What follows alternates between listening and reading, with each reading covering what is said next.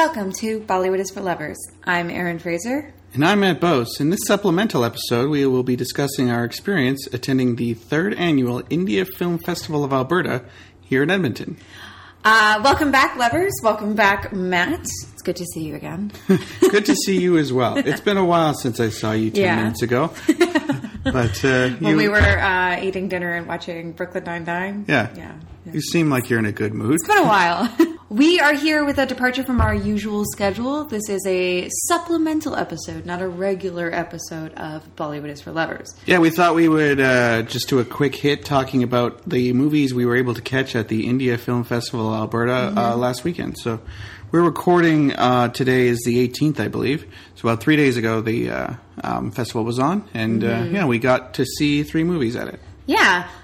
We want to thank the Edmonton Movie Club, which puts on the India Film Festival of Alberta here in Edmonton, for having us. Mm-hmm. And we really enjoyed our time, and we're going to talk about the films that we saw. So this means that our episode that we had scheduled this week on Anurag Basu will be out next week. But do you know what that means, Matt? What does that mean? It means we're going to have time to go to the theater to see Jaga Jasoos. So we will be covering that in our next episode, which is very exciting. Oh, boy. I'm really looking forward to seeing that film. The reviews on that movie look astounding. Yeah. So I'm very excited. Yeah. So next week we'll have our Anurag Basu episode, and we'll be discussing Barfi, which we saw, Life in a Metro, and Jaga Jasoos. So yeah, well, we're not going to watch the TV show. We'll save that for later. And we're not rewatching Kites, as we've mentioned, because... Yeah. Yeah. I'm sure we'll mention it. But the India Film Festival of Alberta is a festival that's been running for 3 years here in Edmonton, and it's grown exponentially over the past 3 years. Mm-hmm. So not only does the festival take place here in Edmonton, but it also takes place in Calgary, Fort McMurray, Cold Lake, Peace River, and Red Deer. So these are kind of smaller places across the country. Mm-hmm. You might know Fort McMurray is... if you know anything about Alberta, we've got the oil sands up north, and Fort McMurray is kind of the epicenter of that. Cold Lake is also up there. They have a military base. Mm-hmm. And Red Deer is in the middle of the province between Edmonton and Calgary, our fierce rival, Calgary, boo. Yeah. You start off by saying these are smaller regions. Calgary is actually a bigger region. Yeah, Calgary is big, but it's just not as good as Edmonton. And Peace River is another kind of smaller place. So it's interesting to see them branching out into smaller communities, also Calgary, to show movies. And they have started showing films in Lethbridge as well, though the festival is not stopping in Lethbridge this year. I think they said they were going to try and do it next year, though. Yeah. So the festival's finished here in Edmonton. So unfortunately, if you're local and you didn't, head out, I'm sorry. But the Edmonton Movie Club does put on screenings year round, almost every week, either at the Metro Cinema, at the Garneau, at the Princess Theatre, both in the White Ave area, or now at TELUS World of Science on the IMAX screen. So this is how we saw Bahubali 1 and 2, as well as Angamila Diaries. Mm-hmm. So some of my favorite movies of the year, actually, is from Edmonton Movie Club. Yeah, so and they have a new... Thank you, Edmonton Movie Club. They have a new Telugu blockbuster that's playing at TELUS World of Science this weekend with our Madhavan, who's actually at the festival this year. Yeah, and I guess we should say it's not just Hindi films at the festival. Mm-hmm. They show Gujarati movies, Tamil movies, Malayalam movies, Marathi movies, Bengali movies. Mm-hmm. So English language as well. English language films. Yeah. There's a wide variety of things. They're not all showing at each location, no. But I think Edmonton got the lion's share of them. Yeah, I think our lineup was pretty good. It had the stuff I was interested in, which we'll be discussing. But I do want to say that the Calgary Festival is running July 21st to 23rd. In Fort McMurray, it's July 29th. Cold Lake, July 30th. Peace River, August 12th, and in Red Deer on August 17th to 18th. So if you're local to any of those communities, check it out. It's at indiafilmfestival.ca for all of the films and listings. Yeah, and if you're across the ocean, it might be, if you're a filmmaker, it might be worth submitting a movie to. Yeah. Or you might be interested in some of the films that we saw at the festival. Before we get to that, Matt, what was your impression of the festival overall? We went all 3 days. We saw a movie each day. Mostly films in Hindi, because that's what interests us. Yeah. So we went for the opening night film, which was Lipstick Under My Burqa. Got the whole red carpet experience. Got to stand on the carpet, take pictures. There were lots of speeches, various dances. So the Bhangra dance was pretty cool. It was certainly an event. It was different from other screenings I've been to, and I don't think a lot of film festivals would have such an emphasis on culture and community, and this one definitely tries to bridge cultures, and they're highlighting a specific region in India right now. It seems like they're trying to do a lot of things. Yeah, I agree. Overall, I think we had a really good time, and I think we were really impressed with the high caliber of films.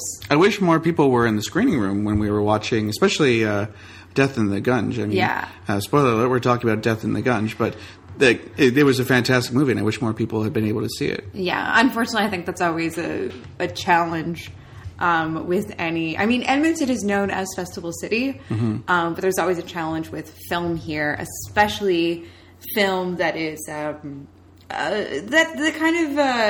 seems alienating. It's outside of the mainstream of most Edmontonians. Exactly. But that is changing, and I think events like this are pushing the culture forward and having a more interesting dialogue. Yeah, so if you weren't able to check out the festival this year, if you are in Edmonton, hopefully you can check it out next year.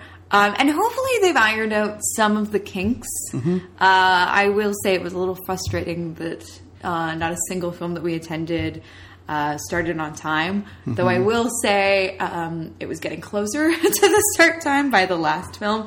So the first film we attended was 40 minutes late, and I will say that was frustrating. And then the second one was a half an hour-ish late.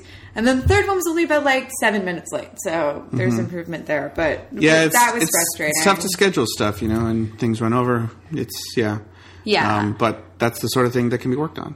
Yeah, and also, unfortunately, one of the films we saw was clearly a watermarked preview screener. So I don't know what happened there. And I hope that when that film screens throughout the rest of the festival, that they have a DCP that's not watermarked. It was a little distracting. Yeah, it is a little distracting, and it's not what you expect when you attend a festival, because it kind of it seems a little clandestine, I guess. Yeah. So there's some stuff to work out. We noticed a lot of issues with the program as well, blank pages and the same film description being used for the same film, which I think can also potentially be a difficulty for people who are outside of kind of the Indian community in Edmonton for accessing the festival if there's not proper descriptions and information about the films, and if they're not starting on time. I can see that as being a barrier. As someone who produces printed material, I can see exactly what happened every time there was an error, but I think it makes me a little bit leery, because I understand, the entire process, and it's, and I mean, we thoroughly enjoyed the festival, and obviously they're doing a lot, and the films were a very high caliber. It's just some of the details about the organizing. And all these different cities and everything. There's a lot going on. Yeah, and so I think starting the films on time and stuff like that. It'd be nice to see some of that stuff ironed out next year. Yeah. All right, well, let's talk about the films that we saw, Matt. The first film was the opening night film, Lipstick Under My Burqa. This film has had a lot of buzz. I believe this was the North American premiere. Actually, the majority of these films were playing in Canada for the first time, with the exception of A Death in the Gunj, which played at the Toronto International Film Festival. But we're seeing it before it was even released in India. And it's what do you guys think about that, huh? We saw it before you this time. And it has had kind of difficulty releasing in India because it was at one point banned by the censor board. Mm-hmm. Seems like a little bit of controversy in this film. And after seeing it, I completely understand why. So the film was directed by Alankrita Srivastava and features Konkona Sen Sharma, Ratna Pathak, Ahana Kumra, Plabita Borthakur, Sushant Singh, and Vaibhav Tatyawadi. That one's a tough one. Yeah, I hope we got those names right. Right-ish. Yeah, we're doing our best, as always. So the plot follows 4 women living in India in kind of the same apartment building in the small town of Bhopal. Yeah, when they say small town in Indian film, I never actually know because, it's probably relatively big considering how many people live there. It didn't look like a village, though. It looked like a small city. Yeah. There's enough to have discos and stuff. Exactly. Like, it's somewhat urban, but it's not like a big metropolitan area. Mm-hmm. So all these women live in this building. There's an 18-year-old college girl, a housewife, a young woman who's just about to be married, and a 55-year-old widow. Who owns the joint. Yeah. Or who's kind of in charge of it. It's a little bit unclear. Yeah. She's like the protector of the building. Mm-hmm. And all 4 of these women are dealing with repression, especially sexual repression. So they all kind of want more out of life than society really allows them to have. So the 18-year-old, she wears a burqa, but what she really wants to do is sing and dance like Miley Cyrus and, go to clubs and have like the kind of, young adult life that she thinks most other girls are living, of having boyfriends, having fun, wearing what she wants. She wears the burqa like on the bus and stuff. When she gets to school, she takes it off. Yeah, and she uses it to shoplift. She does quite a lot of shoplifting. Yeah. It's a pretty pro move, actually. The young bride-to-be, she's Hindu, but she loves this Muslim photographer, and she's kind of plotting a plan where the 2 of them can run away together. Mm-hmm. The housewife... Their plan, by the way, is terrible. Yeah, they got a scheme where they have set themselves up as like a lifestyle brand, I guess. You would hire them to document your honeymoon. Mm-hmm. I don't know what they could do that someone just buying a camera wouldn't be able to do. Yeah. I mean, it's a bit more professionally done, but their plan is just garbage. The housewife is secretly kind of like a direct saleswoman, so doing door-to-door sales of miracle magical products. Her husband doesn't know it. One of which is a gun that you use to shoot like bug spray. Yeah. But it seems like this is a very dangerous product. Yeah. You would get shot by police if you were just, waving it around, right? Mm-hmm. Her husband doesn't know about this. He spends most of his time kind of overseas and supposedly bringing in money, but actually they're struggling, and she's the only one bringing in money. And if he knew about it, he would be upset. And she has had 3 children and 3 abortions and can't convince her husband, to use contraception. Mm-hmm. It's probably the cruelest scene in the film, actually, when she brings out a condom. He's like, what's this garbage? Floink. Well, and at first he's concerned that she's wasted money on it. Yeah. It's ridiculous. You wasted 90 cents on this condom? What's wrong with you? And then Usha, our 55-year-old widow, she has a libido that cannot be satiated. But as a widow, she's expected to just kind of live out the rest of her life without expressing these urges. Mm-hmm. And so everything kind of...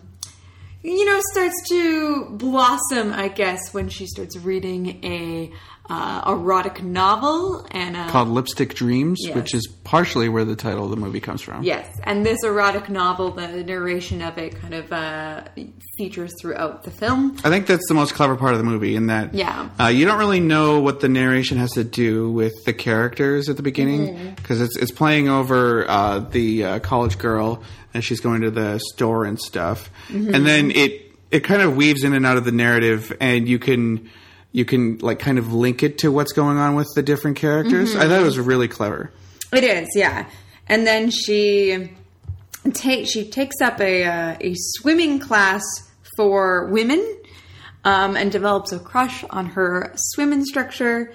And I mean, she does this without telling anyone. We should also mention she develops a crush on her swim instructor and starts to call him in the middle of the night and engage in phone sex. He thinks she's a younger woman and is not aware that she's in fact the 55-year-old widow that he's also teaching how to swim. This is quite the turn from the last time we saw this actress in Khoobsurat, where she's kind of the uptight matriarch of the royal family that only Sonam Kapoor can melt the hearts of. But in this one, I'm kind of in two minds about it because she is the comedic backbone of the movie. Her adventures are a lot less dire than everyone else. Yeah. I mean, her and the university student have less sexual indignities performed upon them. But like, I think it's trying to, use her as a bit of a. It's just sort of funny that this old lady is horny. Yeah, and I don't think it transcends that. I think it's always supposed to be funny, even though you're feeling empathetic for this person. It is also using her for jokes. Yeah, and so that can be. I think it works because Ratna Pathak plays that performance with such empathy. I think if you had a lesser actress in the role, or if it was written in a less empathetic way, then she would start feeling like the kind of the butt of the joke. But the way it's done, and I think especially the final sequence that kind of brings all the women together. That's really well done. I'm thinking more of the scenes where you're watching her learn to swim and you're kind of laughing, but you're also kind of like, oh, she really likes him. And it's not going to go anywhere. I think it's maybe, I don't know. It's tough to say what I felt about it. It's kind of pitched in a way where I feel like we're sort of laughing at her a little bit, even though we shouldn't be. Well, it is. You do need some levity in this movie, though. Yeah, it's pretty grim. Yeah, and I mean, she does provide kind of the necessary comedic element to this dramedy because, like, at the end of the day, women in their daily lives put up a lot of shit, and I really appreciate how this film is, kind of cross-generational in discussing all the different kind of things that these Indian women have to put up with them and how much of a double standard there is. With every single one of these women, it's just like a very clear double standard. And the reason that they're in this situation and the reason that they can't live their lives to the fullest the way they want to and why they never have control over their own lives is because they're women. And your buddy Tiddly shows up in this movie too. Oh, yes. Shashank Arora. He plays a love interest for the college girl. And I knew right away that he was not a good guy. That he was bad news because he's Tiddly. And I just know. He's also I just see his face and I know. He's Tiddly, but he's also Brahman Naman, who, I kind of like Brahman Naman. He's a nerd and kind of gross sometimes. But, he's kind of he's an understandable character. Tiddly was just an exercise in miserablism, which I don't think this movie is. I think while it does deal with some pretty intense issues and shows things that I don't think I've seen in a Hindi film. I haven't seen those are Bengali. I haven't seen the Q movies that you talked about.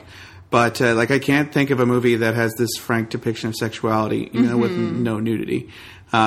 I can't think of another Indian movie I've seen that approaches that level of explicitness.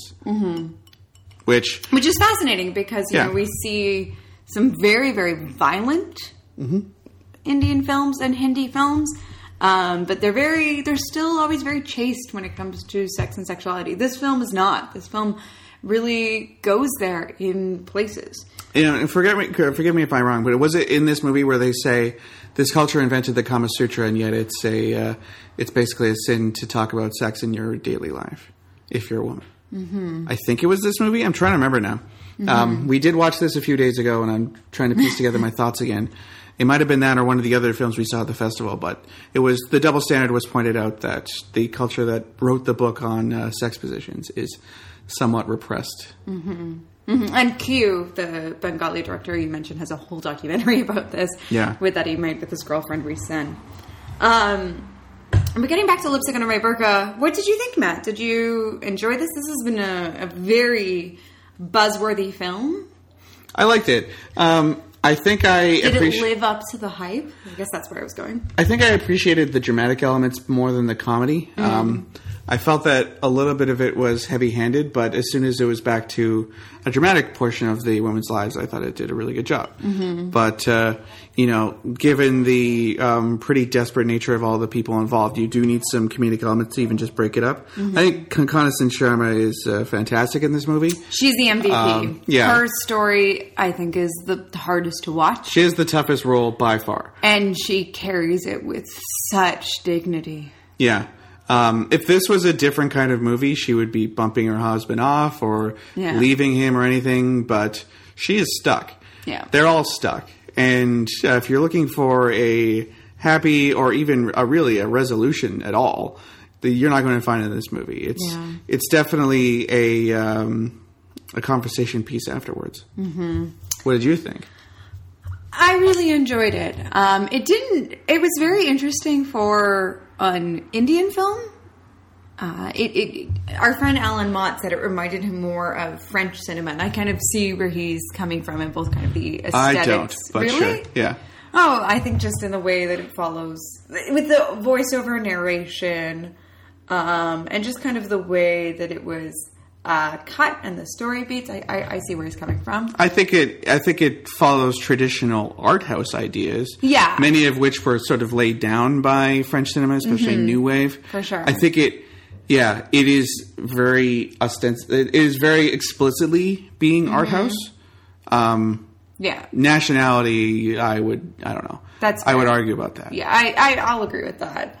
I was really impressed by how it follows all four of these stories and kind of finds the same beats in them naturally at the same times. And kind of when it comes to the climax, it didn't feel forced. It didn't feel like we were trying to push all these women's lives into the same hole. Instead, it felt...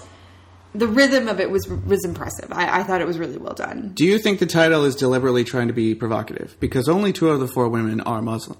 And is it just trying to get people's, antennae up already by saying lipstick under my burqa? Let's just, let's get it out there and be as controversial as possible. Because there is a scene where they all put on lipstick, and it is kind of a recurring theme with the lipstick dreams story as well. But I think is that trying to court controversy? I will say that I did assume because of the word burqa in the title that all the women were Muslim. I think I do prefer the title Lipstick Dreams. I think that would have been stronger. I don't know if it would have been as provocative, I guess. Yeah, I guess. It does. It certainly tries to set a tone right off the hop, and I feel like some people might be disappointed, or that might be part of the reason why it has gotten such attention, is that it has a title that is deliberately provocative. So I wonder if that will help it or hurt it in the end. Yeah. But yeah, I guess if I wanted to pick a French movie that it reminded me of, I would say maybe Blue's the Warmest Color, La Vie d'Adèle. Okay. Just the exacting detail to a woman's life. Right. But split into 4. And in different... Not different phases of the same person's life, but different phases of a woman's existence. And way less explicit. Yes. If you watched Blue's the Warmest Color but thought it was too explicit and too much eating of spaghetti, I would suggest Lipstick Under My Burqa. Okay, well... So you give it a thumbs up too? I think you liked it a bit better than me, but... Yeah, I did. And I give it a thumbs up. I think it's well worth checking out. And this is the kind of progressive feminist cinema that I think everyone, should be engaging with and everyone should care about. What do you think of it compared to the feminist Indian film we watched last year, Angry Indian Goddesses? I thought this was better. So did I. I think it had a better direction. I don't think the film kind of got derailed with a larger message that it wanted to make. The third act of Angry Indian Goddesses really derails that film. It has several ideas and it's juggling all that and it's doing it very well, and then it kind of zeroes in on one in a way that it's a very important topic, but it derails the film. I also found Angry Indian Goddesses, it felt like a lot of it was improvised conversations, because the first 2/3 of the movie is basically all the women hanging out and talking about their lives and what they think about things, which is perfectly fine, but it does make for a bit of a meandering story. And then you kind of get that very hard third act starts now with an act of violence, and then you're like, a different movie has started. Yeah. This felt more cohesive. And what I really appreciate about this film was that it covers multiple generations. You know, it doesn't just say that it's just kind of young women dealing with feeling repressed. All women are feeling this. And so I like that the women form a relationship together despite their ages and where they are in life and the issues that they're dealing with. Again, if this was a more commercial movie, they would have worked together to subvert the patriarchy in some way. In this, it's just kind of clinging together at the edge of you know, sanity, basically. And I will say I did like the portrayal of the patriarchy here. You know, like there's kind of no good men in sight. I hate to tell you, Matt. Hey, it's okay. You know, we've had a good run as males, so. But there's plenty of movies about heroic men that if I ever feel the need to, I could fall back on, so. Well, that takes us to our second film of the festival, and the movie that I was most looking forward to, Death in the Gunge. I think it's the one we liked the best out of all three. Oh, definitely. This is the directorial debut of actress Konkana Sen Sharma, who was talk about having an amazing year. Like, being in the most controversial art film in India, and then also directing probably the best art film I've seen from India this year. Yeah. Angamali Diaries maybe as well. They're in the same ballpark. And we haven't seen Trapped yet. We haven't seen Trapped. Yeah. But this one was fantastic. Yes. It stars another, like, just bomb cast. Vikrant Massey as Shutu, who was previously in Lipstick on a Ray Burqa as well. Ranveer Shori, Kalki Koechlin, Tiltotama Shome, Gulshan Devaya, Tanuja Ompuri, and Jim Sarb, who we previously saw in Rabta. This is a much better movie than the last Jim Sarb joint we watched. It was. Yes. I think I told you when we were watching it, like, man, he should wear a beard all the time. He looks like Indian Elliot Gould. He's awesome. Yeah, and he had kind of like some patches of gray in his hair. And it was so curly. He was extremely handsome. He had like the beard and mustache. It was great. The same kind of sexual magnetism as Elliot Gould, but sure. India, if you're going to make a remake of The Long Goodbye, and I suggest you do, because it would be amazing. Why not think about Jim Sarb? Sure, that would be great. Well, what did you think of A Death in the Gunge? Well, I thought it was fantastic. Me too. The story is about something that I think most people can identify with in a certain way. Just going on vacation with people and just not entirely being comfortable with the situation. Everyone has been in a situation where they felt a little bit on the outs. They feel like everyone else knows each other and has history and you don't. And then this just kind of takes it to a pretty grisly conclusion with a death that happens. But I think it was just a great examination of an awkward period that many people have dealt with. Everyone, probably. Yeah. We've certainly been on vacations before where you're just not getting along with another person, and it can kind of derail your entire experience. And this is that taken to the next level. Well, taken to the next level, but also I think kind of revealing the weaknesses and the issues and the struggles that people face, especially in regards to kind of facing life and fitting in. So the film starts out with kind of a couple of the characters trying to fit a body into a trunk of a car. And then in a very Tarantino-esque, lid opening scene. So Konkana has been paying attention to other types of films. She did an amazing job in this film, by the way. Like, it's incredible. If I had not known that this was her first movie, I would think it was her fifth or sixth. Like she's coming out of the gate, both barrels blazing. Yeah.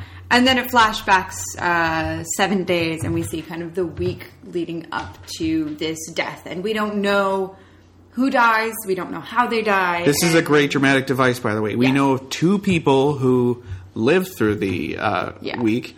We're pretty sure it's not the kid who dies because the kid is small enough that you wouldn't need to bend them to fit into a car trunk. Right. I mean, it's a bit morbid to talk about it, but also we don't think that it's that kind of film. Yeah, but like, it gives you a lot of dramatic tension. Like, there's a bunch of people here. Their personalities are bouncing off of each other. Who's going to shoot who? Yeah, and it's really about this, about reaching this boiling point, about watching the interactions. I mean, this is it's a film directed by an actor, and I think it's very much an actor's kind of film because it's all about the interactions between these people and the drama and the collision between how they bring out the worst in each other and just kind of reaching that boiling point where one of them ends up dead.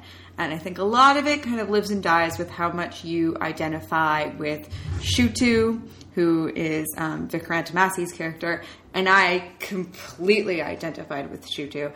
And putting all my chips on the table, I'm the youngest of 5 who's kind of grown up where everyone else was just kind of somewhat older than me and somewhat removed. And they all had a relationship and an experience that I could never quite engage with, but they all have like an idea of me. And so I always felt very alienated from them. And so kind of seeing that on screen realized in this way, it hit me hard. Yeah. And I know that's something that, again, is like from my own personal experiences, but you identified with Shutu as well. Well, You are the oldest of 2. We should say Matt does not have a lot of kind of older siblings. I wouldn't be thinking of this from, my nuclear family, but I was just at a family reunion where a bunch of people knew each other and were talking about things that happened 30 years ago. And not only did I not really feel engaged with, I also didn't feel the need to engage. Yeah. And I think Shutu would desperately want to hang out with all the people at this retreat that he's at. Yeah, his older cousins. His older cousins who all know each other, and Kalki Koechlin, who's very attractive. He's got a bit of a crush on her. And playing games with them. Yeah.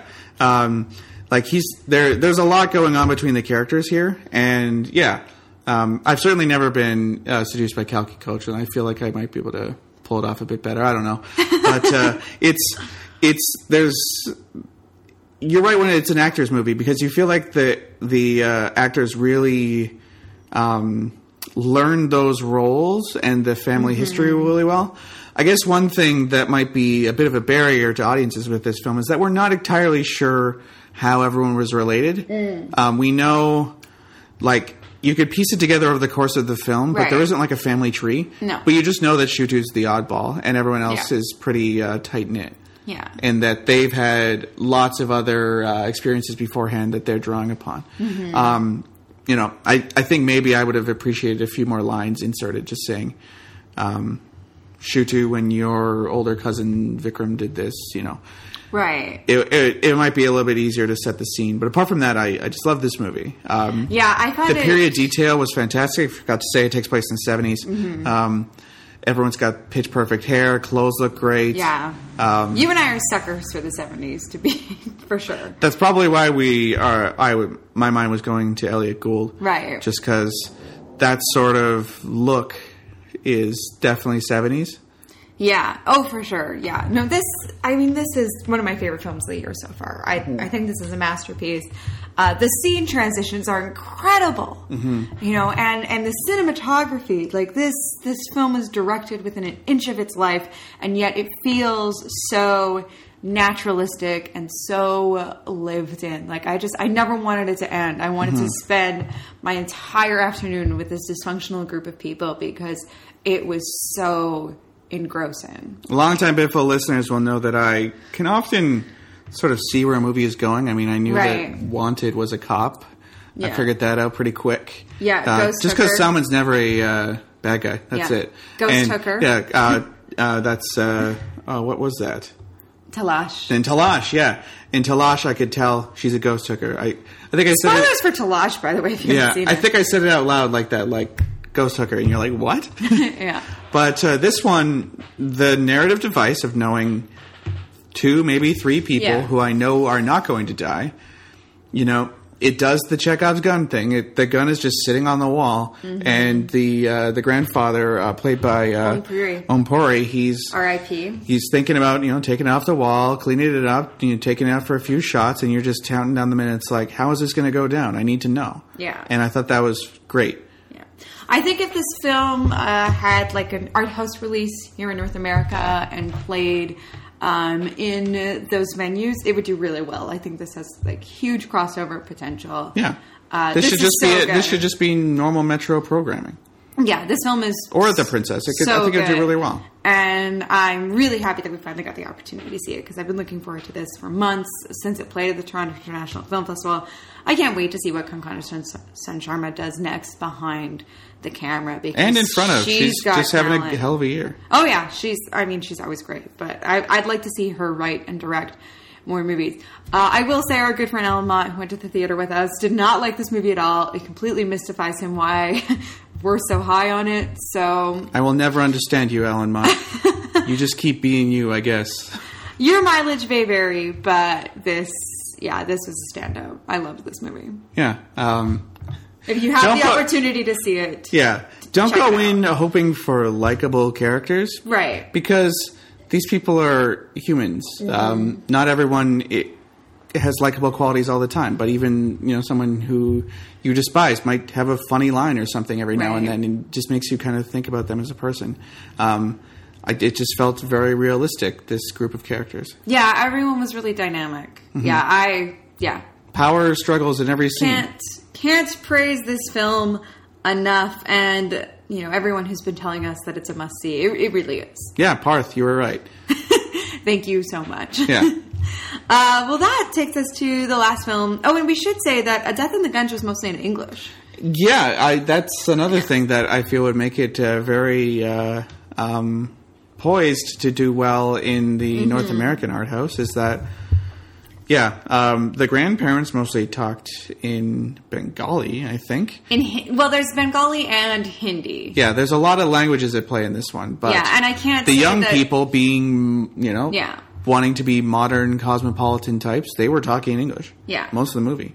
And I can't say that, my ear was good enough to recognize, especially because I was also following the subtitles, when it was Hindi and when it was Bengali, but there are kind of all three languages at play. And Shrina, former podcast guest, was keeping us up on, it was mostly this and this. Yeah. She definitely has an ear for it, which we don't. Exactly. Well, that takes us to the last film that we saw at the festival, Newton. Mm-hmm. And this was also a North American premiere. The film previously played at Berlinale, the prestigious film festival. It's directed by Amit V. Masukar, and it stars Rajkumar Rao, who we also last saw in Rabta. Yeah, this is another step up from Rabta. Jim and Rajkumar are definitely making some moves. Sushant Singh Rajput, I don't know. Pankaj Tripathi, Anjali Patali, and Raghuvar Yadav. I hope I got that somewhat correct. Yeah, you know where to send the complaints as per usual. This was an interesting movie. I think I ended up being a lot more frustrated by it. This one I went in knowing almost absolutely nothing about it. You were explaining to me the Naxalites. The Naxalites while we were walking to the theater, so I thought that there would be more of a presence of them in the film. Yeah. We should say what the movie's about. Yeah, so did I. And I will start off by saying that Naxals or Naxalites are... or Naxalism is kind of extreme Maoist communism, and it's a violent Maoist communism, and there are a bunch of militia groups throughout India of these Maoist communists. It's interesting. It's very violent. Yeah. I don't know that much about it. I've seen it, this topic in films. Yes. And I've read through the Wikipedia article, but by no means am I an expert. Yes. Please don't take our comments about the Naxalites in this review of the film to be any sort of gospel truth, as we're just learning about them. And they never show up. Yeah. I guess that's maybe a spoiler. But so the movie takes place in Chhattisgarh, India. Newton Kumar is a very keen government clerk who wants to get away from his family, wants to marry him off desperately, thinks his job is boring, but he's also extremely devoted to the civil service, almost beyond reason. Good for you, Newton. As a fellow civil servant, good for you. Yeah, Newton is extremely devoted to the Indian political system, and when the election, which just happened, the biggest election in human history, as I understand it, there were many election sort of clerks sent out to gather votes. And set up kind of these poll offices in remote areas. Yeah. And one of these is in Chhattisgarh, in a conflict-ridden jungle area. Yeah. And where there's only 76 voters. Yes, there's only 76 voters, 76 registered voters. And the guy whose job it was previously to do this bailed on it, saying that he had a heart condition, he had a family, and there's all kinds of reasons why he didn't want to go there. Yeah. You had to fly in, so one of Newton's helpers on this mission just wanted to fly in a helicopter, so that's why he chose the job. But he flies into this extremely remote region and gets set up with the local army battalion president, which is Pankaj Tripathi's unit. Right. And interestingly enough, he says, okay, right now in this camp, you're in India. Out there, that's Pakistan. That's where the enemies live. So they're just meaning Pakistan as in enemies of India rather than Pakistan the place. Right. But it was just interesting to hear that sort of attitude coming from the army.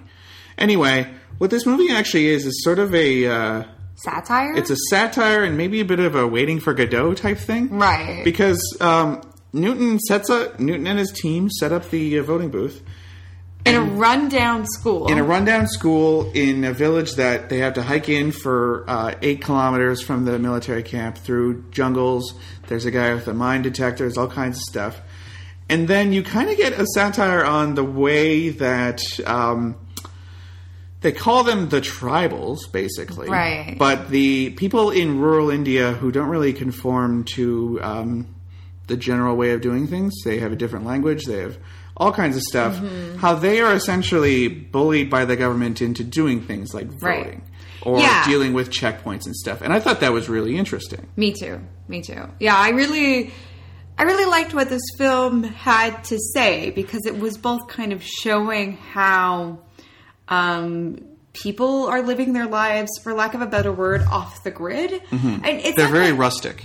Yeah, and it's not quite off the grid by choice. It's just like this is their culture and this is their lifestyle. And the larger kind of political movements and concerns of the country don't touch them. Yeah, it doesn't matter who you vote for. As one character says, it just changes the picture of the guy on the wall. Yeah, exactly. And it doesn't concern them. What they're concerned with is the fact that their jungle is like ridden with violence, and no one actually wants to deal with that. Yeah, the Naxalites have actually told them all not to vote, like to boycott the vote. And the army says, well, we got a bunch of guys here. How about they vote? Yeah, and so kind of... Newton, being so fanatically devoted to democracy, says, no, I want those 76 registered voters. Which makes me wonder if there was a prequel movie about the people who went there to register the voters. Like, how did that work? But also, he wants them to come willingly. Because the army wants to force them to come. And there's a great scene where the army kind of forces a bunch of them to come. Because all the old people in town. The media is coming to cover the fact that this polling station is there for the very first time. There's a white person there. Yeah. I don't think she's Amnesty International or something, but like she's coming to just make sure that things are going according to plan, and she's got camera crew. She's not Amnesty International. She's BBC. No. There's another camera crew there that's reporting on it. Yeah. I'm not sure who that lady was. She wasn't UN or anything, but they just definitely wanted to make it look like, democracy is working perfectly fine here in this tiny ass town. Yeah, she's like BBC or something. Yeah, BBC World or something. And so he believes that like people should do this willingly. You can't force them, and this is like your civic duty. But then he's confronted with the fact that the people here don't care. Yeah, don't know how to read. Care. They don't speak the language. It doesn't concern them. It doesn't matter at all. The best portrayal of voter apathy I've ever seen because it's. It makes complete sense. Yeah. No one is advocating for these 76 people. There's no one. There's a line from Marx where he talks about the peasantry being a sack of potatoes. And the more potatoes you put in there, it's just still a sack of potatoes. And when you're a peasant, really the greater understanding of politics and everything else going on at a macro level, it just doesn't have anything to do with you. You're a farmer. You just go out there, you harvest stuff, you kill a chicken, and sometimes the army comes in and bullies you. And I think this does a really good job of showing to us moviegoers, like, here's how another part of the world lives, and how they, how they're often used as a political football to impress foreign people, or to just vote for whatever party the army wants them to vote for. Yeah. And my favorite part is when they're explaining the voting machine, and it's just like, see all these pictures here? Just pick the one you like the best. It's really fascinating. Oh, and also when they want to vote their village headman in, like, when Newton says, pick the candidate whose platform matches your own life and which one you want to represent you in Delhi. And they're like, well, we like this guy here. He knows a lot about us. And he's like, no, he's not on the list. You have to pick from this list here. Like, oh, okay. And then they list off the list, and we see kind of their campaign posters, none of which appear in this jungle. Yeah, none of them are even close to this place. We're overwhelmed in the same way that these villagers are overwhelmed. Like, we don't know who any of these people are, what they represent. Yeah, they haven't come by to say, no one's campaigned in the jungle. Yeah, I'm going to come and fix your road, or I'm going to, refurbish this school or whatever. They don't care. Yeah. The villagers don't care. Yeah. Newton is the only one who cares. And he is one of those characters where his sort of fanatical devotion to something idealistic is funny. Yeah. It does go to a pretty good place, but the nature of the movie is to be waiting around for people to come vote, and it does take a while. So it is kind of an exercise in combating boredom. Mm-hmm. And I think it was maybe a little bit long. But if that was the intention, it totally worked on me. Do you think this film is in favor of voting or against voting? Because I think ultimately this film is pro-democracy. And I think one of its criticisms is of kind of a political system that ignores its the people that have the power, that ignores its citizens. Yeah, I think we're definitely supposed to be on the side of the villagers. I don't know if we're supposed to necessarily be on Newton's side, because he is kind of a weirdo. But yeah, I think you're supposed to feel for the villagers and how they're getting bullied by the army. And I think Malco's the best character. She's kind of she's a teacher, local teacher who has been brought up as a interpreter, and also she's helping with the polling. Yeah, she's the local representative, and she's the one who understands things from all sides. Yeah, and she's educated, and she knows all that stuff, and then she grounds the whole film, like, because she is just like, she is the voice of reason, and she understands it. She wants to help these people. She's local. These are her people. And so she understands the community, and she wants to be that bridge, but she's also kind of aware of how the institution has forgotten these people. Well, she says to Newton, like, yeah, you know how the army came in here and pushed us around? Imagine if you had to deal with that every day, because that's what we do. It's either just subsistence farming, or the government needs us to promote something. Yeah, the army really doesn't come up well. Yeah, my favorite guy is the old guy who is a writer who writes about zombies, which is funny. And also, instead of zombies, he's diabetic. Zombies. He's got to go poo all the time. He's trying to do card tricks and read Newton's fortune, and Newton is, again, fanatically devoted to the idea of having his polling station be open. We didn't laugh a lot while we watched this film, but talking about it after the fact, I have the giggles. Yeah, I mean, if you liked a movie like Wag the Dog or The Thick of It, right, like a political satire, but this is from the grassroots level, I think you'd like this. I think it's a little slow, but once you keep that in mind, it's pretty funny. And Raj Kumar Rao is great. Everyone is awesome. Great. The whole cast, really, this movie was a lot of fun. Yeah. It's another one where the person you're sympathizing with does change every scene, because most of the time you're with Newton, democracy is good. Wait a minute, these people don't give a shit. No one has promised them anything. Or the army guy, okay, a little bit corrupt, but also he's been dealing with a guerrilla insurrection here, and then this guy shows up who wants to do something that no one cares about in an extremely dangerous place. I kind of felt for him too. Yeah, you do see everyone's motivation, and I think this is an interesting kind of portrait of democracy in action, but also kind of the failure of democracy. Yeah. Is it really democratic if the lowest of the low, like the people who could actually use the most help, are not being used for anything apart from a political football? Exactly. Who's to say? Exactly. And that's a very interesting and complicated place for this film to go, and I think one that's very important. Yeah, I'd be very curious to see what our listeners think of the movie. It's not out in India yet. Yeah. It will be in August, I believe. So if you get the chance to see it, check it out. Yeah, it was, I learned a lot, actually. Yeah. Yeah. Well, that brings us to the end of this supplemental episode. I think you can tell we had a good time at the festival. I think these are 3 very interesting movies. I would say Death in the Gunge, maybe Newton, Lipstick Under My Burqa. Okay. I mean, they're all pretty high-quality films. Yeah, I would go with Death in the Gunge, Lipstick Under My Burqa, Newton. Yeah. But I like them all, and I think I'm really grateful for the opportunity that we've had to see these films. Yes. We don't get a lot of the kind of more indie art house releases. We generally have to wait for them to show up on kind of VOD or on Netflix. So, for example, Trapped never released here. We have to watch it online now. Did Aligar release here? Nope. No. It did play at the India Film Festival of Alberta previously, though. So this is kind of really our opportunity to see some of these buzzworthy art house films, and we're really appreciative of that. Yeah. Thank you to the Edmonton Movie Club. Yes, thank you so much for having us. We met some new friends at the festival, maybe some future guests, so we're looking forward to that. Who's to say? Wink, wink, wink.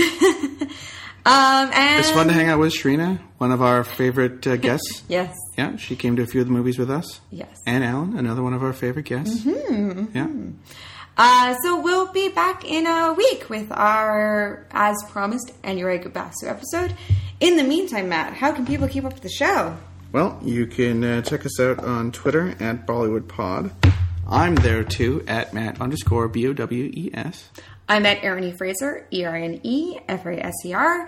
You can like us on Tumblr, tumblr.com/BollywoodIsForLovers, as well as like our Facebook page, where there's generally a lot of conversation. Just search for Bollywood is for Lovers.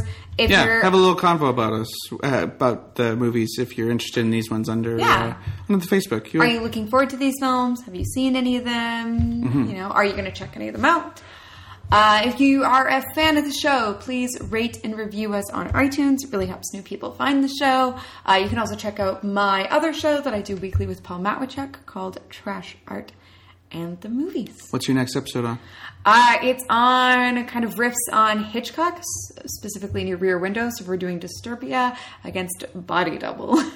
It's going to be an interesting one. I think so. I hope Paul uses a clip from the Rihanna song, because I think that might be my favorite Rihanna song. Yeah, it's a pretty good one. Yeah.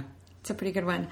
That brings us to the end. Yeah, thank you very much. And again, thank you to the Edmonton Movie Club for hosting these films and bringing them to us. So, yeah. And we look forward to next year's festival. Yeah, and any other screenings over the course of the year that might crop up, they do bring in very interesting films. So, yeah. So keep an eye out for our episode next week, and we'll see you then.